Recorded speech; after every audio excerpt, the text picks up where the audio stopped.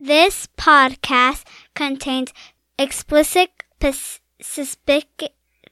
can't say that word. This podcast contains bad words. In 1936, Mickey Cochrane should have been riding high and feeling great. He was one of baseball's most revered figures, and arguably the most popular citizen in the entire state of Michigan. Cochrane was not only the star catcher of the reigning world champs, the Detroit Tigers, but also the manager who had led the franchise to its first ever title 8 months earlier. As a reward, he was even made vice president of the team. Cochrane counted famous Detroiters like Henry Ford and boxing champ Joe Louis among his friends and admirers. He had a roster packed with superstars, who seemed poised to win the pennant for the third year in a row. And as the Great Depression forced millions of Americans to queue up in bread lines, Cochrane, his wife, and kids were living comfortably in a posh neighborhood with landscaped grounds, fountains, and a golf course across the street. Life was good, and yet it wasn't. For Mickey Cochrane had a secret, maybe more than one, and in June 1936, it all became too much to bear. Smack in the middle of the season, Mickey Cochrane abruptly walked away from baseball. Cochrane comes up to the plate for his third at-bat. That's writer Tom Stanton. And he hits an inside-the-park grand slam home run. When he comes back after he scores and comes into the dugout, heads back out to the field, he starts to collapse. He sees huge spots in front of his eyes. And quickly he's analyzed and told that he's had a nervous breakdown. He's a tough guy. He doesn't really embrace this stuff. And so he waits a couple days, and still the problems continue until in Boston he has to be taken to the hospital again. Gets diagnosed again with a nervous breakdown, is quickly separated from the team, sent back to Detroit, where he stays at Henry Ford Hospital for most of 2 weeks. Secluded, nobody but family allowed to visit, no reports of the Tigers allowed. And then from there, he's shipped off to recover among the wilderness, among the trails in Wyoming. And he's gone for just about a month of the season, mid-season. Cochrane's collapse may have been caused by the stress of trying to be a catcher, manager, and front office executive all at once. Already the conflicts between his different roles were beginning to cause friction on the team. They attributed it to the stress of trying to do too many jobs at once, and just being overwhelmed with it. He's such an intense individual. Perhaps that's what caused Cochrane's meltdown, but there is another possibility as well. At precisely the time when Mickey Cochrane took his Rocky Mountain vacation, a scandal was erupting in Michigan. The existence of a secret society called the Black Legion, which directed gruesome violence toward Catholics, African Americans, immigrants, and Jews, had just been exposed, and become the news story of the year. The Legion wore black robes and black hoods and initiated its members, often at gunpoint, in the dark forest in the middle of the night. One law enforcement official called it the craziest and most dangerous mob ever formed in the United States. As the good citizens of Detroit slept, the Black Legion terrorized minorities who could hardly seek help from the authorities, since the Legion's members included prominent politicians, judges, and what seemed like half the cops in Michigan, including Detroit's police commissioner and 100 officers of the Detroit Police Department. They committed murders, beatings, torture, and in one case, they lured a trusting victim to his death through the promise of a baseball tryout. But in May 1936, their secret got out, and gruesome tales about the Black Legion began hitting the front pages day after day after day. The revelations threatened to expose the Legion's many prominent members, including at least one of Mickey Cochrane's best friends. I didn't find the smoking gun, and I even hesitate to mention it, but it is interesting to me that Mickey Cochrane's nervous breakdown occurred just as the Black Legion was being exposed, and there were calls to reveal everybody who was involved in it. That was the thing. Who's involved? Because people were panicking. They were hysterical. They were finding out their sons, their husbands, their fathers were involved in the Black Legion, and They had no idea. And so you were wondering, is my neighbor involved? Who can I trust here? That's coming up on Fade Away. Hi, everybody, and a very pleasant Sunday to you, wherever you may be. Greenberg was out yesterday observing Yom Kippur, and I believe undoubtedly Hank's big bat was missed out here yesterday. Well, that's baseball, and it's my game. You take your worries to the park and you leave them there. The Tigers win, and here's the hero of today's game, Schoolboy Rowe. Why, the fairy tale of Willie Mays making a brilliant World Series catch and then dashing off to play stickball in the streets with his teenage pals. That's baseball. And so is the husky voice of a doomed Lou Gehrig saying, I might have been given a bad break, but I've got an awful lot to live for. Thank you.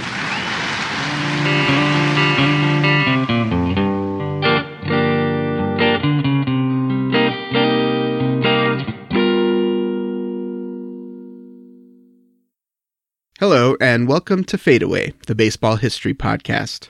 I'm your host, Eric Enders. Today's episode, Tigers Burning Bright, the story of the Detroit Tigers, the Black Legion, and the Motor City of the 1930s. Joining me today is the author of one of the most intriguing baseball books I've read in a while. I'm Tom Stanton, and Terror in the City of Champions is my 7th book, and I'm also a professor of journalism at the University of Detroit Mercy.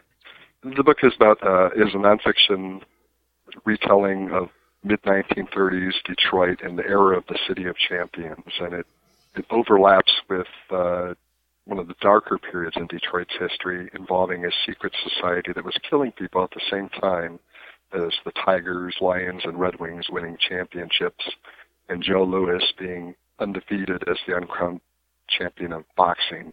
And so you have this battle of light and dark, good and evil, and to me it's a fascinating story. Entering the 1934 season, the Tigers franchise was in sorry shape. Detroit was the nation's 4th largest city, but the Great Depression had caused attendance at Tiger games to dwindle to about 4,000 a game. A decade earlier, when Ty Cobb was on the team, they'd drawn more than 3 times that. The Tigers had now failed to reach the 90-win plateau for 19 years in a row, and owner Frank Navin wanted to make a big move to show he was serious about winning. He tried to trade for Babe Ruth, and when that fell through, he settled for Mickey Cochrane, the fiery catcher and unquestioned leader of Connie Mack's latest Philadelphia A's dynasty. A former boxer at Boston University, Cochrane often wore a fedora to hide the giant set of ears that protruded from his head like jug handles.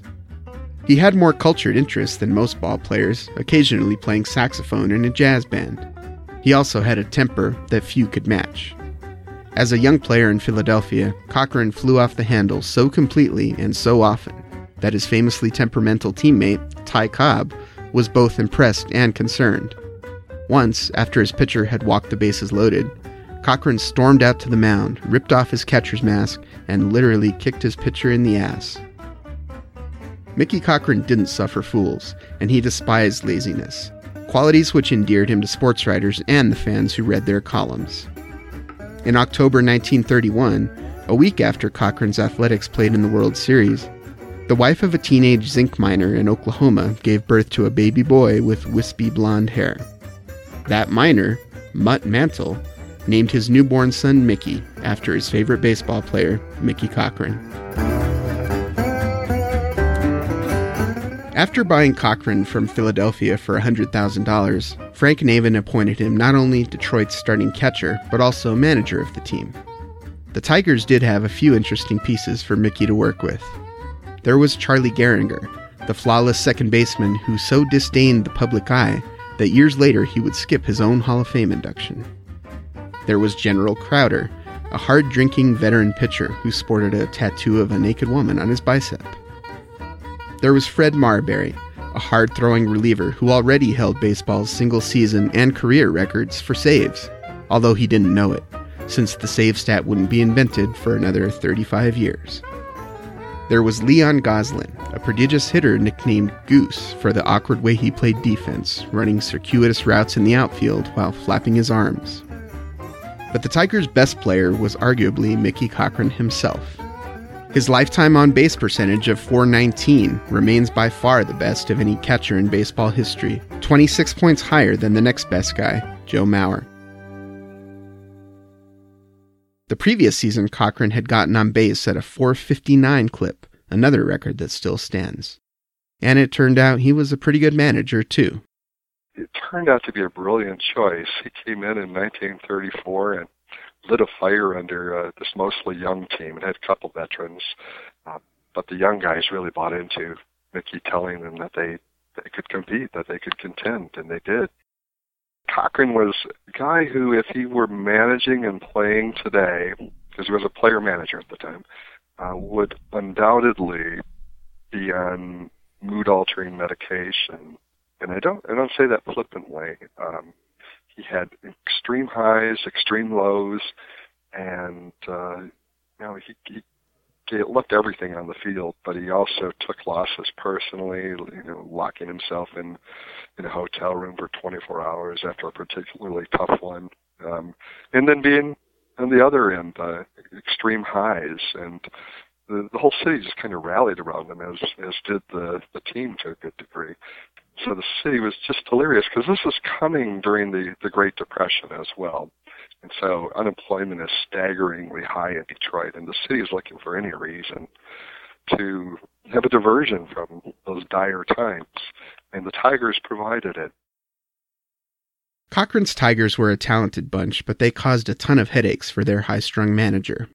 Most of the headaches were supplied by the Yasiel Puig of the 1930s, a headstrong, prodigiously gifted young outfielder named G. Walker. Walker was cocky, strong, a natural 300 hitter, and fast as a deer, but he also had a knack for making dumb mistakes that drove his teammates crazy. And he was a young, overly enthusiastic guy who it was said that if you put all of the team on one side of an argument and G. Walker on the other, they would be about equally as loud. He was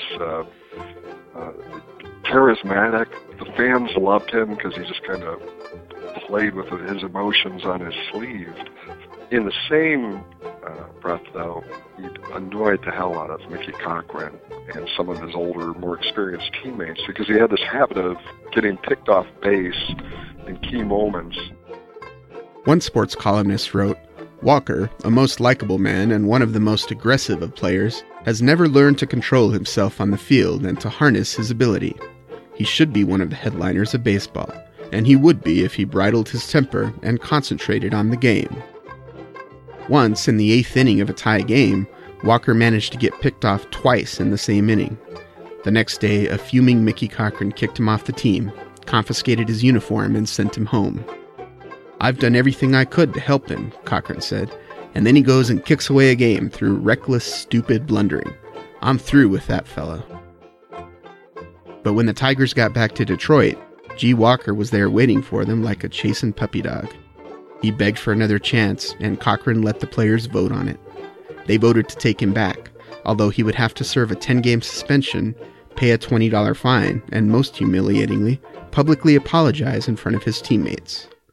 The reinstated Walker would bat .332 over the rest of his 7-year career with Detroit. Walker attracted his fair share of attention, but no player on the Tigers was a bigger star than pitcher Linwood Thomas Rowe, a second-year man from the backwoods of Arkansas, who had picked up the name Schoolboy while pitching in an adults league at age 14.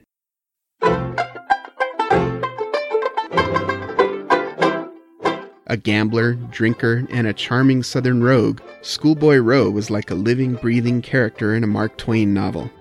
He filled reporters' ears with colorful tales and filled his locker with superstitious talismans like jade elephants and good luck coins. And he was winning games like few pitchers ever had. His fastball was unhittable, Charlie Gehringer said. "I've never seen anything like it." Most devout baseball fans, if they know the 1935 Tigers, they're aware that there are 4 Hall of Famers on that team. Mickey Cochrane, Hank Greenberg, Charlie Gehringer, and Goose Goslin. But at the time, Schoolboy Rowe was probably the most endearing character, the most beloved.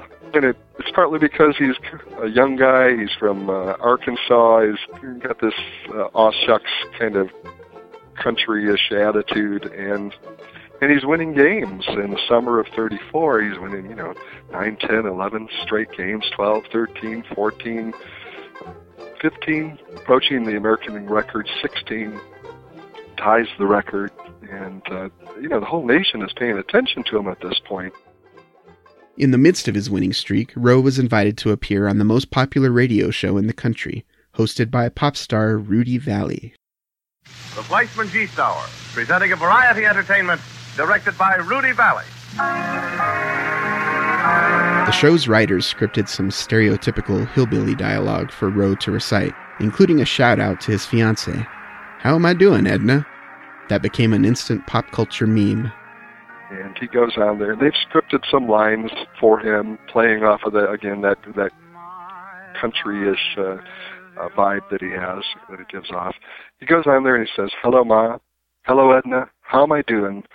And Edna is his high school sweetheart, and they become this love story. They become the glittery Valentine that is part of the baseball season in 34. And wherever Schoolboy Rowe goes, whenever he appears on a ball diamond from then on, he's greeted with, "How's Edna? Where's Edna? How am I doing, Edna?" They just parrot the line or a version of it. It's not actually the line he said. And of course, the opponents on the other team use this. This is a merciful days of heckling.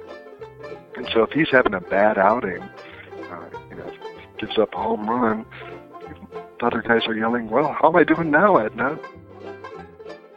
Mickey Cochrane once said, "Sore arms have become ultra-fashionable among pitchers. They've been babied so much that they've become a bunch of mollycoddles. I get tired of hearing about sore arms."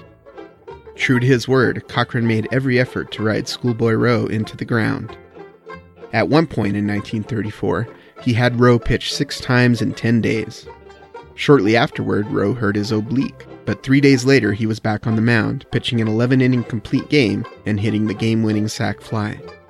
A few days after that, Rowe threw a 4-hit shutout against the Yankees in front of 80,000 people.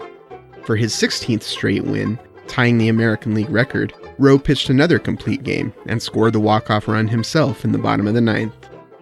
Sports writers were beginning to compare him to Lefty Grove, Cy Young, and Christy Mathewson. When Rowe went for the record-breaking win on the road in Philadelphia, 4,000 fans back in Detroit gathered in a public park to listen to the game on a set of loudspeakers. But Rowe got pummeled by the A's, halting his streak at 16 consecutive wins. Shortly after the streak ended, Rowe was reunited with the now famous Edna, who had been his sweetheart since 8th grade. When her train from Arkansas arrived in Detroit, reporters, photographers, and teenage girls packed the train station to get a glimpse of the beauty who'd captured the heart of America's most famous pitcher. She became the toast of the town, and for the rest of the season, her picture appeared in Detroit's newspapers more often than that of any Tigers player.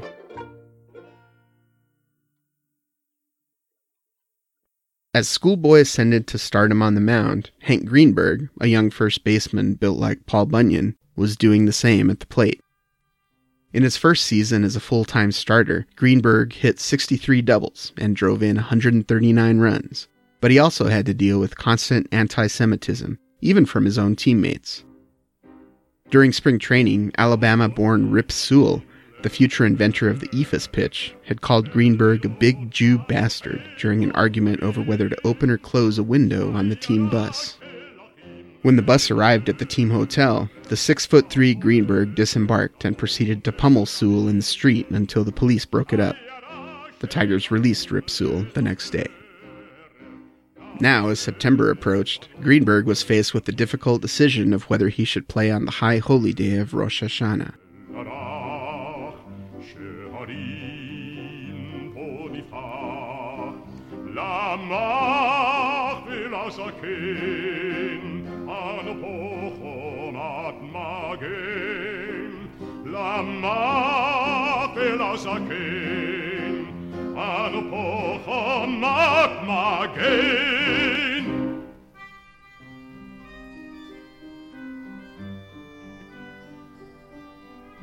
Greenberg wasn't devoutly religious, but he worried that it would be disrespectful to play baseball for pay on a day when Jews are expected to spend their day in prayer. He was gently pressured to play by his teammates, owner Frank Navin, and even several local rabbis, who gladly printed their blessings on the front page of the Free Press. In the end, Greenberg did decide to play, and he hit 2 home runs, providing the only scoring in a 2-1 victory. But he felt guilty about it afterward, and 10 days later, when Yom Kippur rolled around, Greenberg decided to spend the day at Temple. The Tigers lost without him.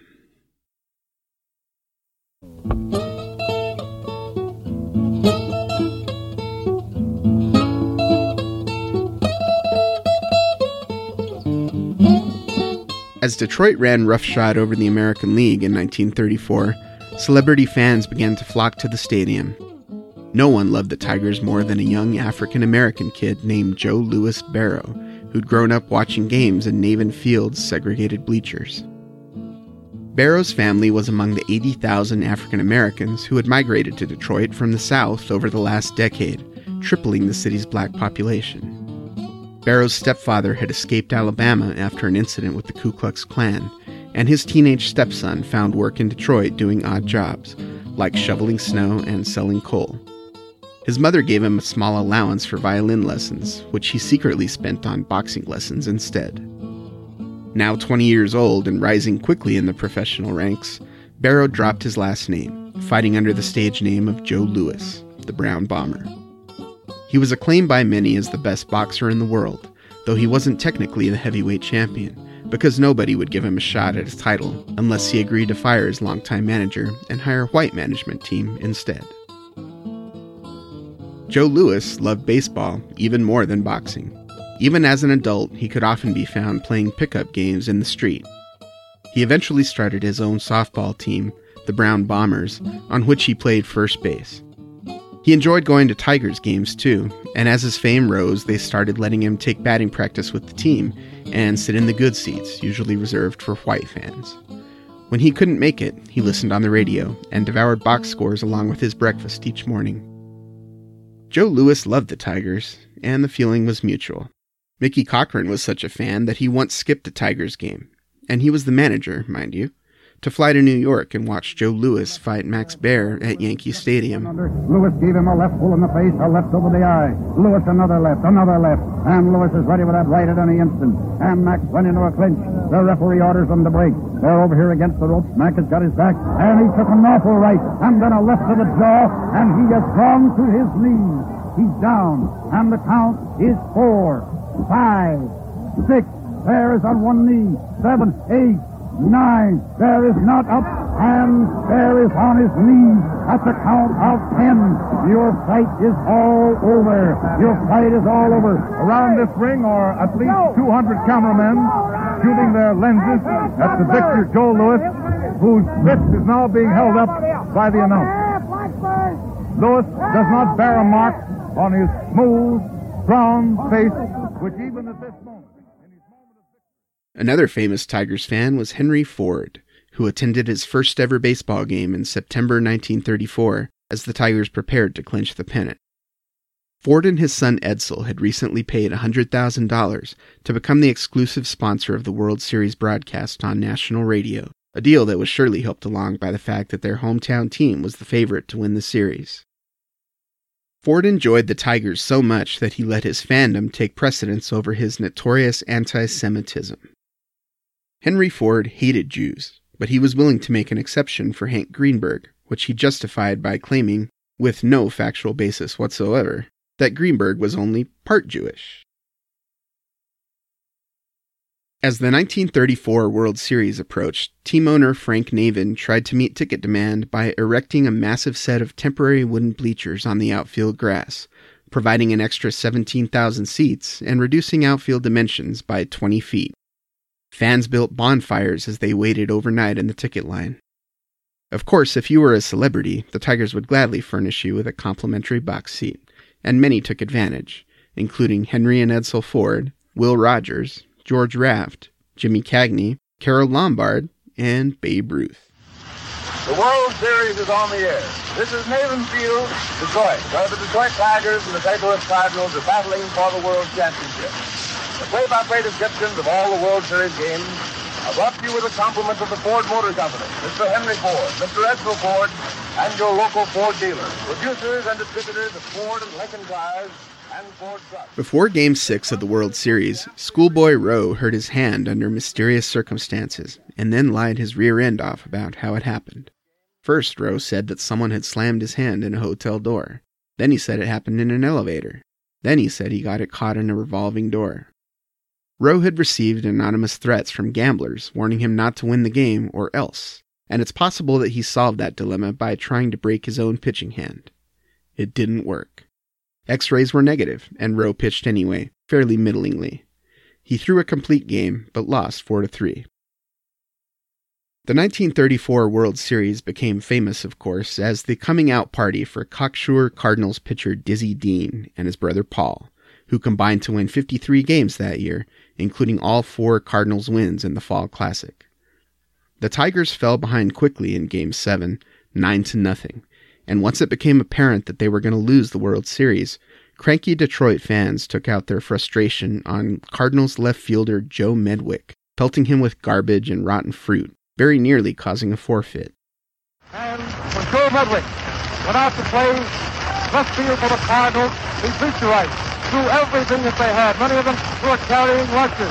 Threw oranges, apples, bananas, and sandwiches of every description and of every make out on the field, including a lot of pop bottles. The field was cleared off several times, but Senator Martin Landis, after the conference, has ordered Joe Medwick out of the lineup and kicked forward. The Tigers' concessions manager, prepared for the worst, had sent 24 vendors to the bleachers, armed with 300 pies and cartons of overripe fruit to sell specifically for the purpose of throwing at the Cardinals. After the game, the Tigers turned their attention toward appeasing those angry fans by bringing home a title in 1935.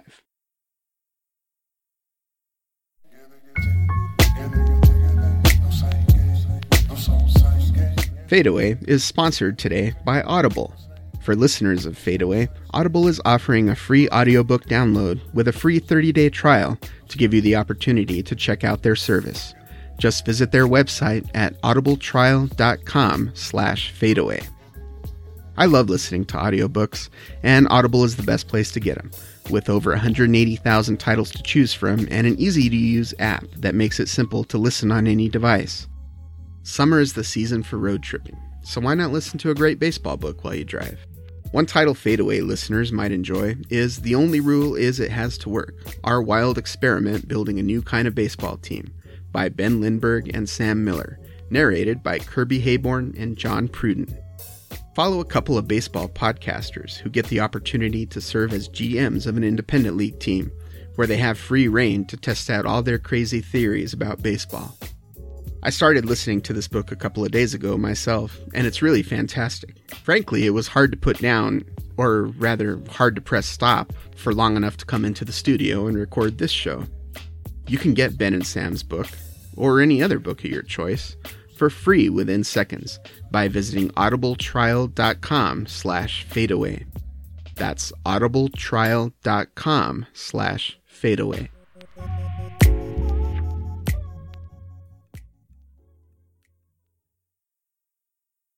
The 1935 Tigers turned out to be almost as good as the previous year's model.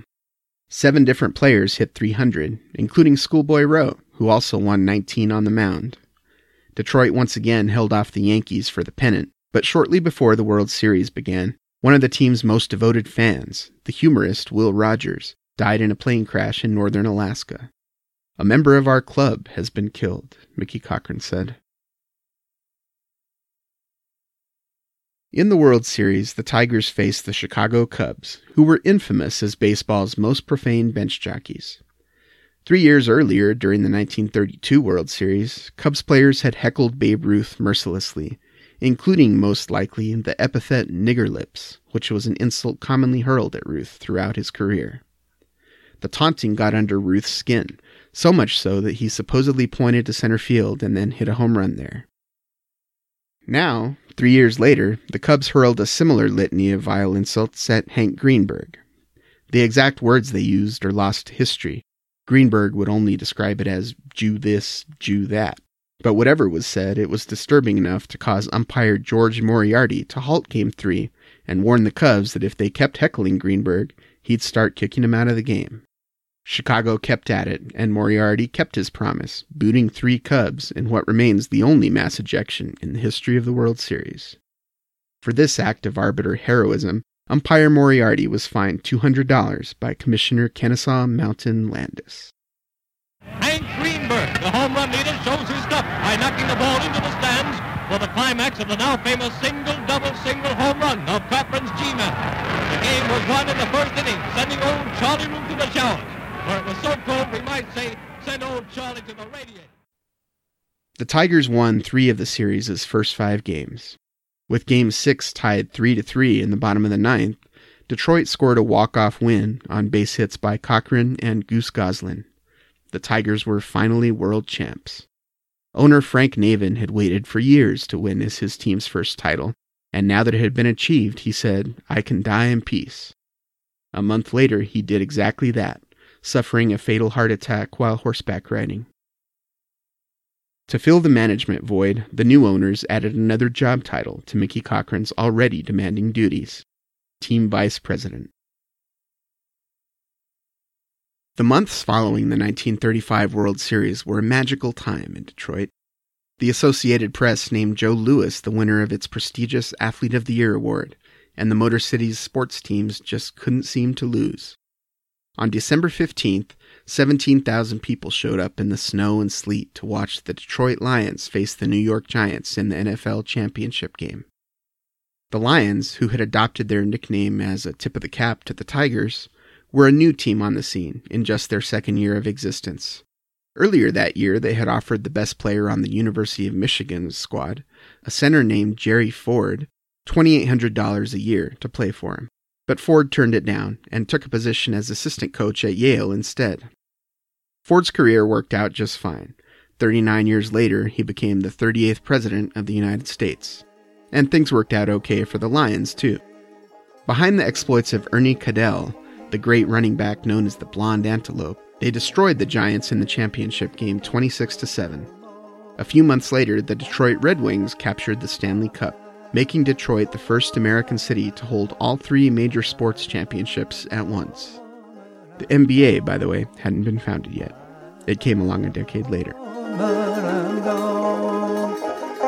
Mickey Cochran knew baseball backwards and forwards, but there were few people on earth less suited for the job of Tigers vice president than he. "When I was a player, I worried only about myself," he said. "Now I have to worry about everybody." His new duties included negotiating contracts with his players, something that presented the potential for conflict of interest, since he was also expected to be their trusted teammate on the field. Yeah, the various roles for Mickey Cochran did come into conflict.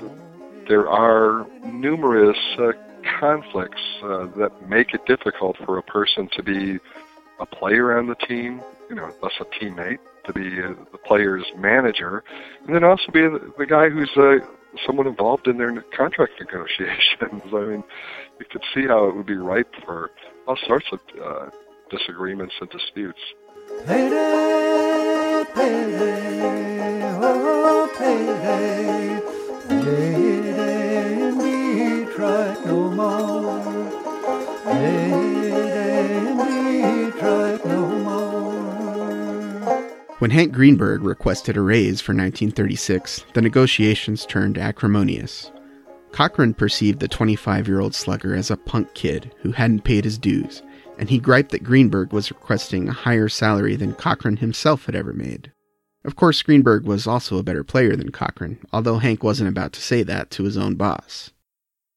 Cochran's response to Greenberg was the same one Red Sox management would perfect in the 1990s.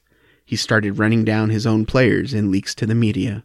He let it be known that the Tigers would be just fine without Greenberg and his 170 RBIs, if it came to that. Cochran lied to the press, exaggerating Greenberg's demands in order to make him seem unreasonable. He spoke of his desire to replace baseball's best young slugger with the broken-down carcass of Al Simmons. Said Greenberg, "I can't see why the Tigers aren't willing to gamble a few $1,000s on me when they invested $250,000 in new bleachers and $75,000 in Al Simmons." The same sports writers who had been so impressed with Cochran when he arrived 2 years earlier now found themselves bewildered by his fuck you management style. One of them, Malcolm Bengay, who wrote under the pen name Iffy the Dopester, was especially critical, comparing Cochran's capricious rule to that of a Chinese emperor. Bengay wrote that Greenberg would have settled long before if Cochran had displayed just a little bit of tact, a little bit of maturity, and a little bit of understanding about life. Greenberg eventually settled for $25,000, $10,000 less than he wanted, and then broke his wrist in the 12th game of the season and was out for the year. The Tigers struggled to play .500 ball in the first half of 1936, and Cochran's troubles began piling up, turning him into a tightly wound ball of stress. Mickey was pretty quick on the draw with his temper, the normally reticent Charlie Gehringer said. Not only was Greenberg hurt, but the team's big acquisition, Al Simmons, had lost a step or three, and Schoolboy Rowe had a sore arm. Not that his manager believed him. Cochran, he was such a tough guy. He played with injuries. He might have torn ligaments, and he'd still play. He might have wounds that would require stitches later, but he would still play. He'd be out there hobbling around. And it's interesting to see how he deals with pitchers who are having sore arm issues, because he believes, he's telling the media this, he thinks that sore arms are simply psychological. So your catcher, your manager, and your team vice president doesn't believe you if you're Schoolboy Rowe and say, my arm feels bad. Yeah. And so that creates, as you can imagine, some odd relationships. In 1936, many body parts important to the team weren't functioning as they should, including Gehringer's back, Simmons' ankle, Goose Goslin's neck, Rose and General Crowder's pitching arms, and Cochran's eyes, which couldn't focus properly, both literally and figuratively. Ever since Cochran arrived, Detroiters had noticed his deep depressions and dark moods. After a loss, he might sulk excessively or even break into tears. The burned-up energy of trying to carry the baseball world on his shoulders another year has left Cochran spent and gasping, one writer observed. He was given a new nickname, Black Mike, which referred not only to his down and dirty work on the field, but his pessimistic outlook off it. He was very different from the Mickey Cochran who had been so successful in Philadelphia. Management responsibilities changed him somehow. And while it's not all that productive to play armchair psychiatrist at a distance of 80 years, it's hard not to notice that he exhibited the wild mood swings often seen in those suffering from bipolar disorder. He is taciturn, surly, sullen, or boyishly happy, as befits his mood, and like a boy, he makes no effort to hide his feelings, the columnist Malcolm Bengay wrote. On June 4th in Philadelphia, it all came to a head during the Tigers' best inning of the year.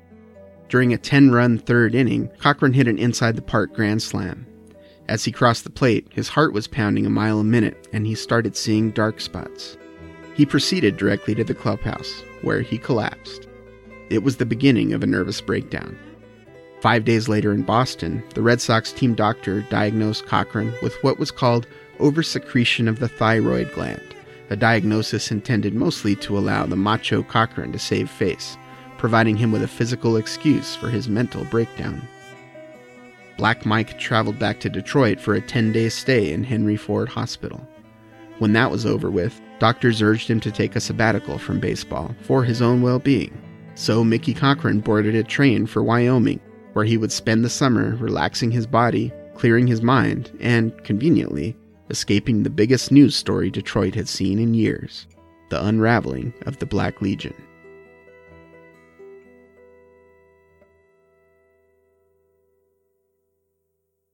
In 1933, a Detroit man named Dayton Dean was asked by one of his co-workers if he'd be interested in joining a new patriotic organization. Dean said sure, and a few nights later he was whisked away to a clearing in the woods, where he was met by a bunch of men wearing black robes, black capes with gold trim, and black hoods decorated with skulls and crossbones.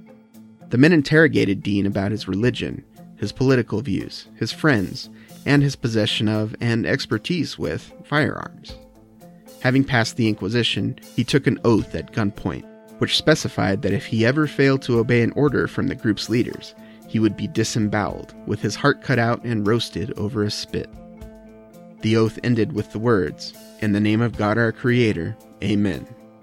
Dayton Dean was now officially a member of the Black Legion.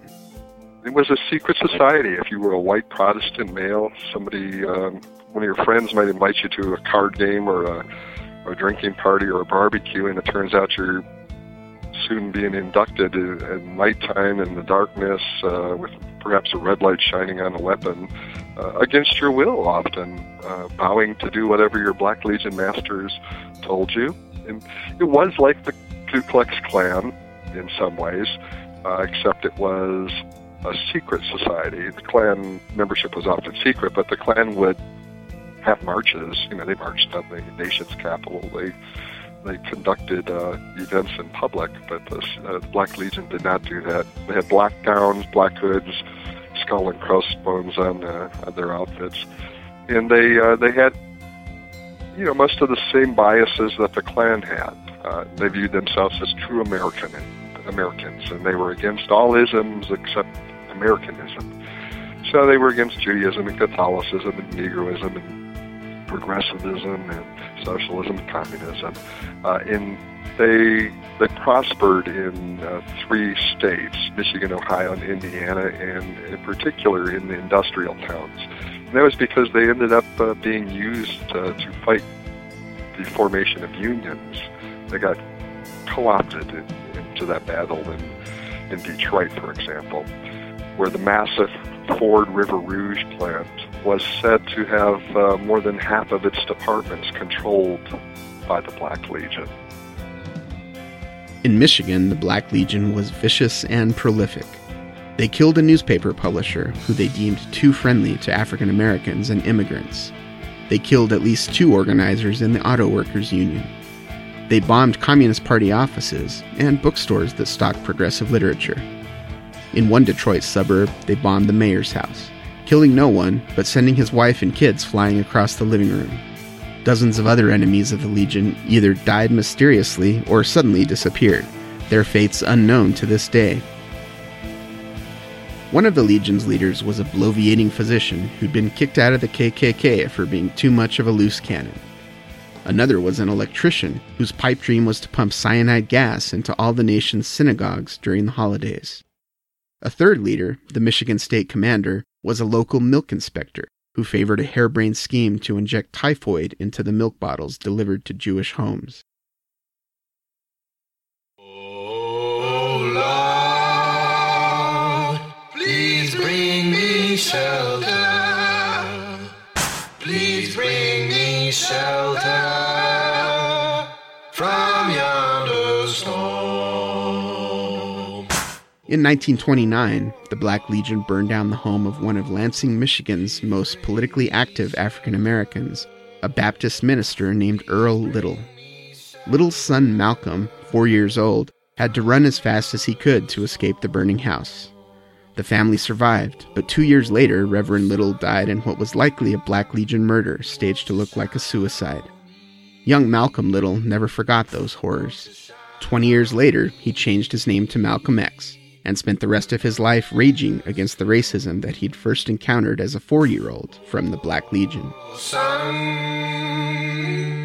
won't you shine on me?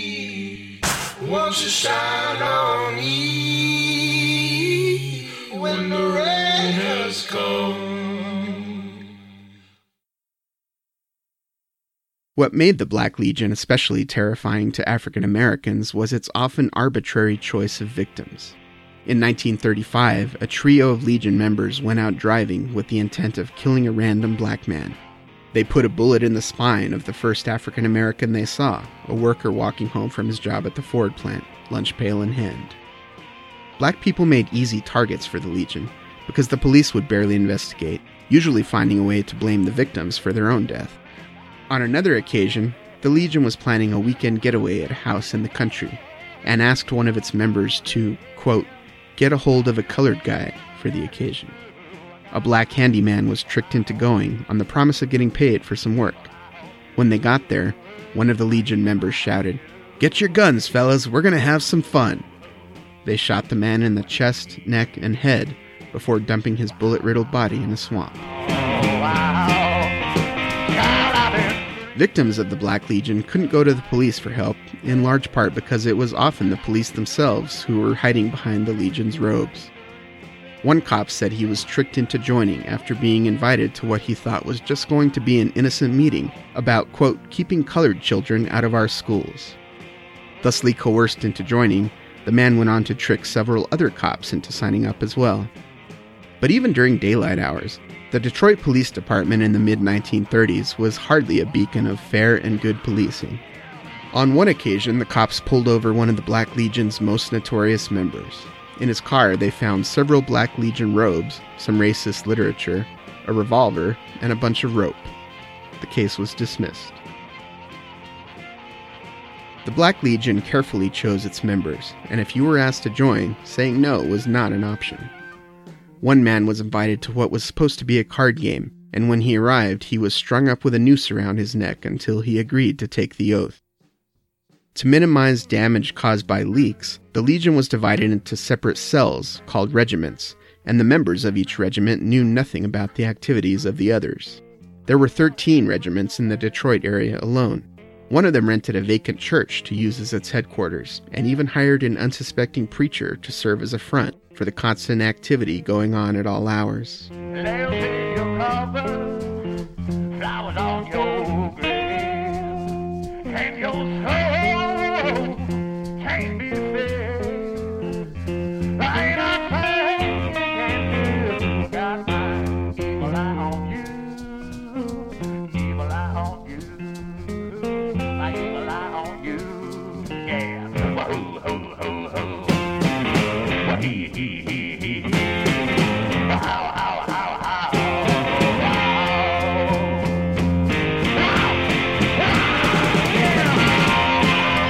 Like the rest of Detroit, the Black Legion members were also baseball fans.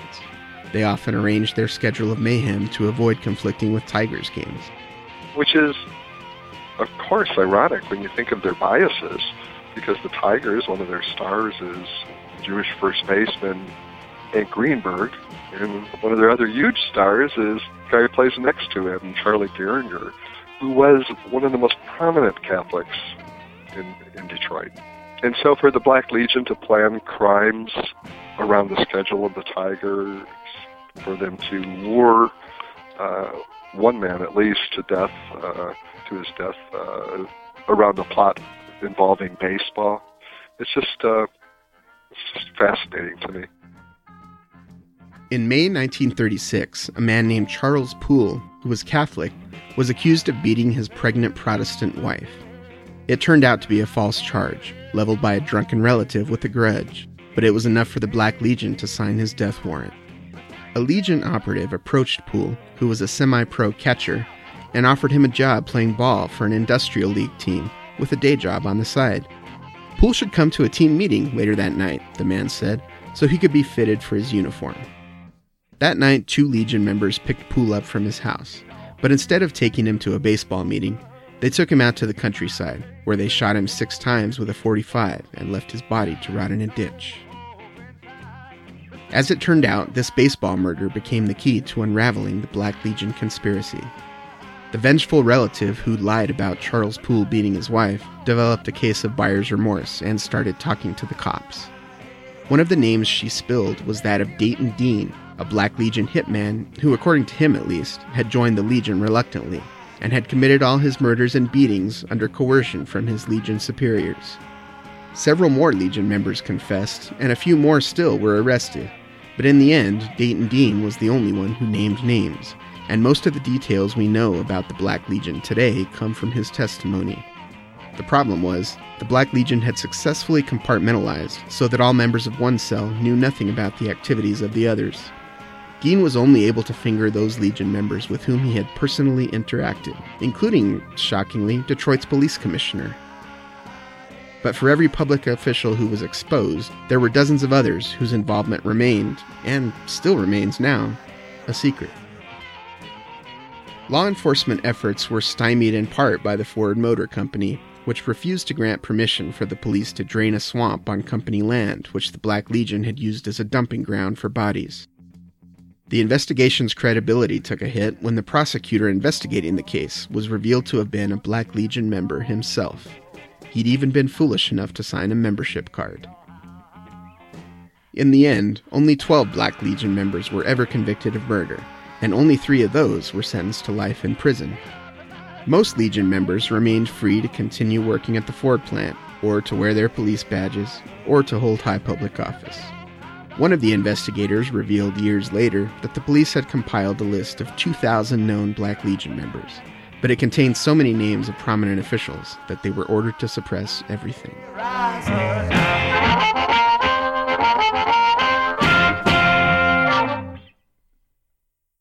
Once the Black Legion's existence was made public, it became the news story of the year. Americans were fascinated by the saga, so fascinated that it was even turned into a Hollywood film by Warner Brothers, a studio that prided itself on making gritty dramas about important social issues.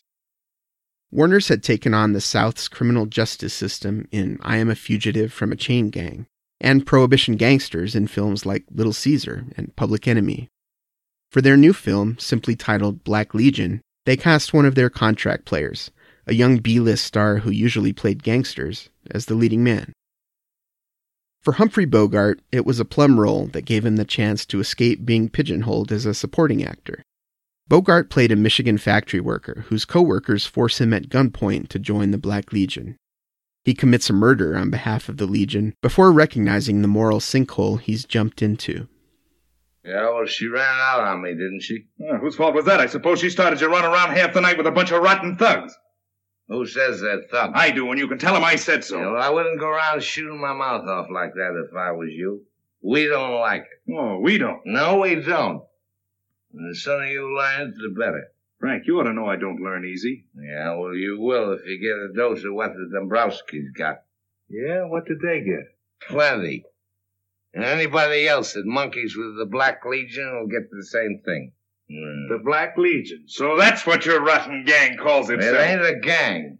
It's a fighting organization of real Americans. Real Americans running around the country in nightshirts ganging up on helpless people. The cops are going to be glad to hear about this. Go on, tell me some more. Oh, wait a minute, Ed. You can't go to the cops. I can't. Oh, well, that's exactly what I'm going to do unless you quit that gang. Listen, they'll kill you. They'll kill me for telling you. Those Black Legion guys don't fool. I'm not fooling either. You're going to quit that gang. I can't get out. I've tried. They won't let me out. Nobody ever lived to get out of the Legion.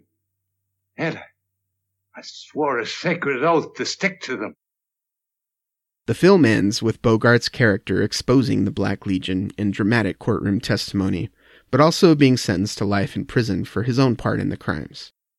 The film is a broadly accurate portrayal of the Black Legion, though it does pull its punches somewhat, sanitizing the group's violence and focusing on its anti-immigrant views, while ignoring its terrorism of African Americans. Still, the movie was a huge critical success in the 1930s, and it remains entertaining to watch, even today. And what does all this have to do with Mickey Cochran? Well, maybe nothing. Or maybe a lot. There's no fire here, but there is a bit of smoke, most of it emanating from one of Mickey Cochran's best friends, Harry Bennett. Bennett was second in command at the Ford auto plant, Henry Ford's right-hand man. He ran the Ford service department, which had nothing to do with fixing cars, but instead resembled the Pinkerton Agency, or perhaps Richard Nixon's gang of dirty tricksters. The Ford service department was a secret police force of spies, detectives, and hoodlums whose main objective was to stop unions from forming at Ford and to infiltrate those that did manage to organize.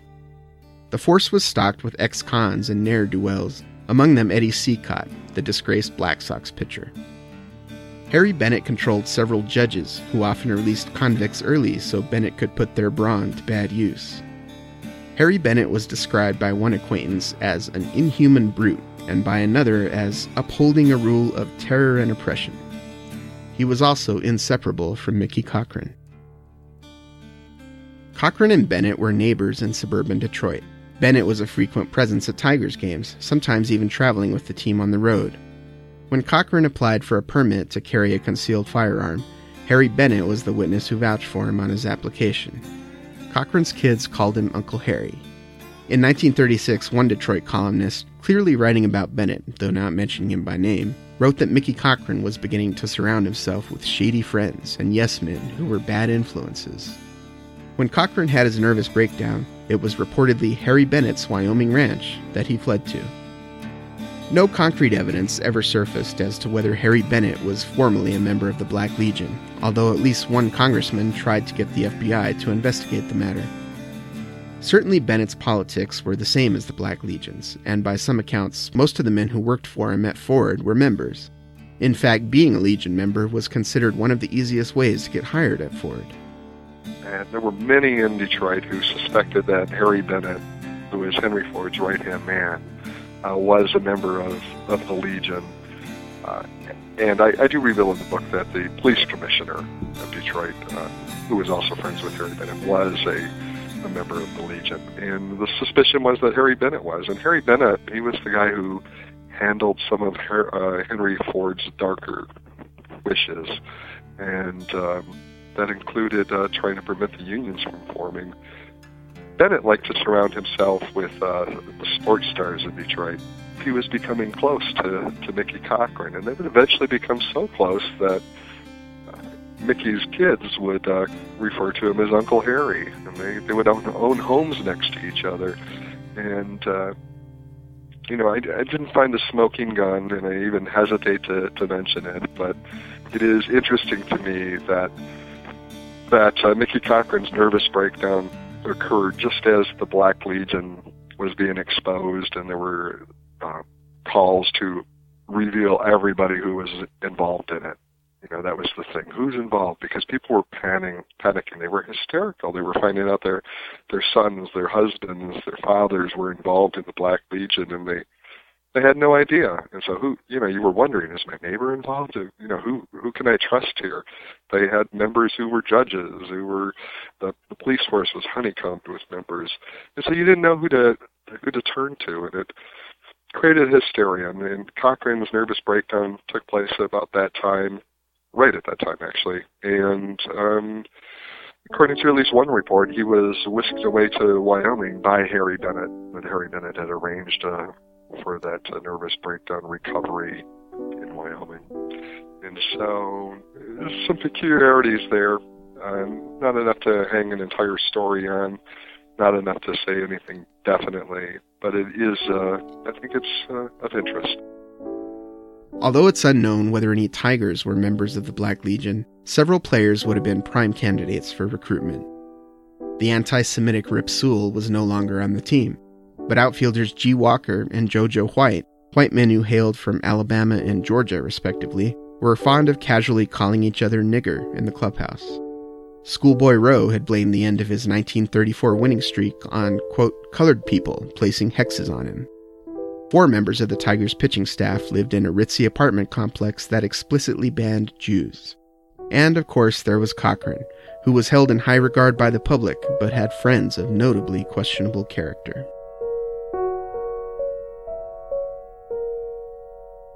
Out in Wyoming, Mickey Cochran found himself in what he called the greatest place on earth. He was staying on Bennett's Ranch near the small town of Cody, in a picturesque valley between the Bighorn Mountains and Yellowstone National Park. It was also a half-hour's drive from Hart Mountain, where, 6 years later, 14,000 Japanese Americans would be imprisoned in a concentration camp during World War II. The big skies and clear mountain air helped Cochran clear his head. Although he'd brought baseball equipment with him, he was eager to forget about the game for a while. Instead, he got lots of rest, interspersed with horseback riding, fishing, and big game hunting with a hired guide. He lost 9 pounds. Back in Detroit, the Tigers had lost their first 7 games without him and fallen completely out of the pennant race. Finally, on July 15th, after missing 27 games, plus the All-Star game, which he'd been scheduled to manage, Cochran took a train back east and rejoined the Tigers. He felt reinvigorated, but everyone could tell it wasn't the same old Mickey Cochran. Some wrote about him as if he were on death's door. It is painful to watch the creeping shadows of a man's sunset, a Boston newspaperman said. At first, Cochran rejoined the Tigers as manager only, and when he did return to the playing field, he didn't play much. His career as a baseball player had pretty much ended when he touched home plate on that inside-the-park grand slam.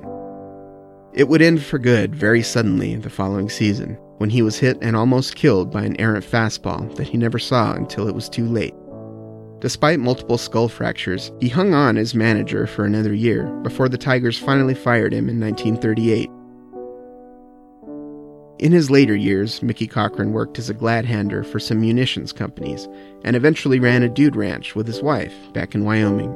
But one acquaintance wrote that, out of baseball, he was completely unhappy.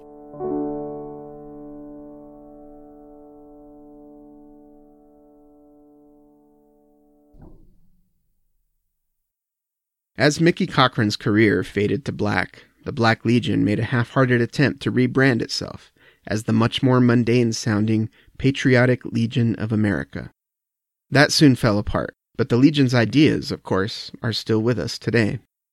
Pretty much constantly since the U.S. was founded, there's always been a group willing to pick up the ball of nativism and xenophobia and run with it. In the 1850s, it was the Know Nothing Party, which railed against Catholic immigrants from Ireland and Germany. In 1915, the Ku Klux Klan enjoyed a rebirth when it added immigrants to the list of people it hated. The KKK became so popular that as many as 15% of the nation's white men were members, and the Klan was able to take control of the state governments of Colorado, Oregon, and Indiana. Then came the Black Legion, and a few years after that, the America First movement, a conglomeration of isolationists and anti-Semites, whose chief spokesman, Charles Lindbergh, urged America to stay out of World War II so they could form business alliances with Hitler. In the early years of the 21st century, the baton was picked up by the Minutemen and other so-called militias.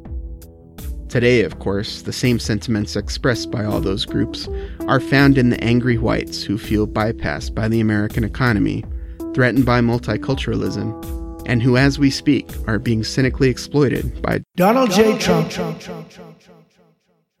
Donald J. Trump is calling for a total and complete shutdown of Muslims entering the United States. When Mexico sends its people, they're not sending their best. They're bringing drugs, they're bringing crime, they're rapists. I will build the wall and Mexico's going to pay for it, and they'll be happy to pay for it. Trust me, Mexico will pay for it. It is amazing when you hear the Black Legionnaires talking about issues. They resonate today. A lot of the same issues.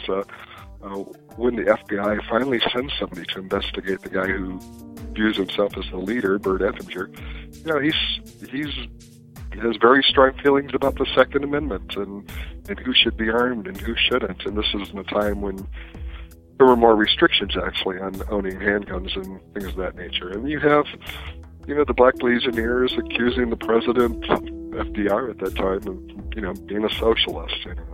He's a socialist. And, of course, immigration.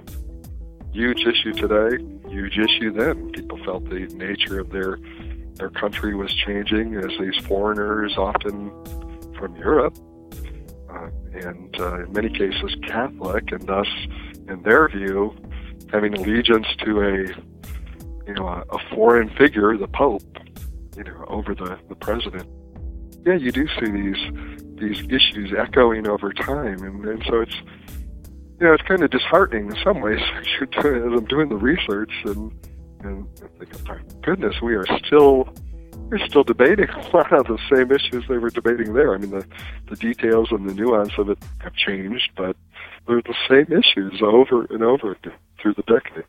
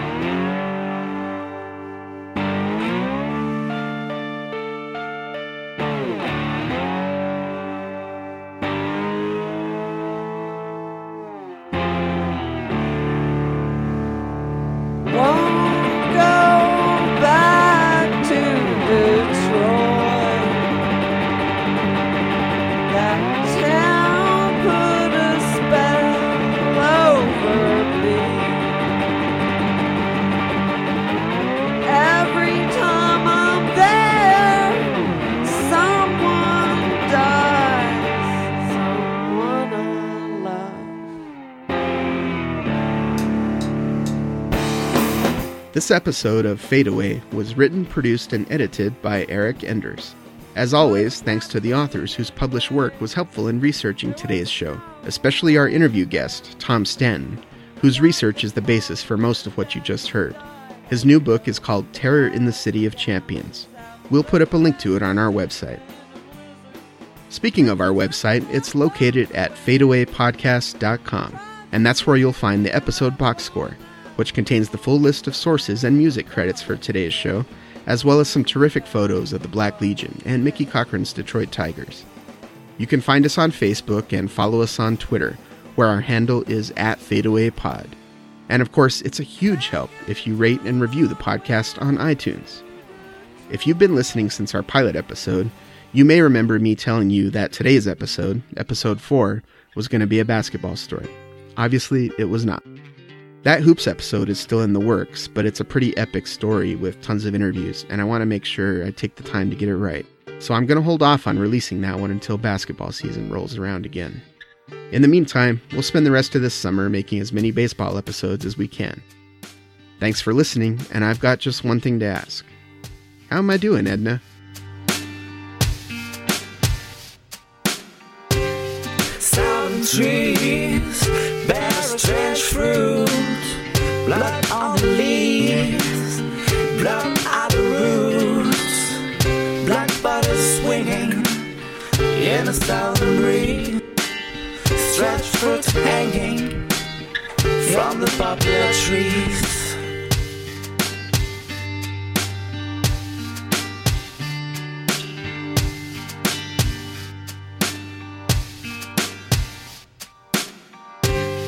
Pastoral scene of the gallant south, with the bulging eye and a twisted mouth, smell of the magnolia, sweet and fresh, then a certain smell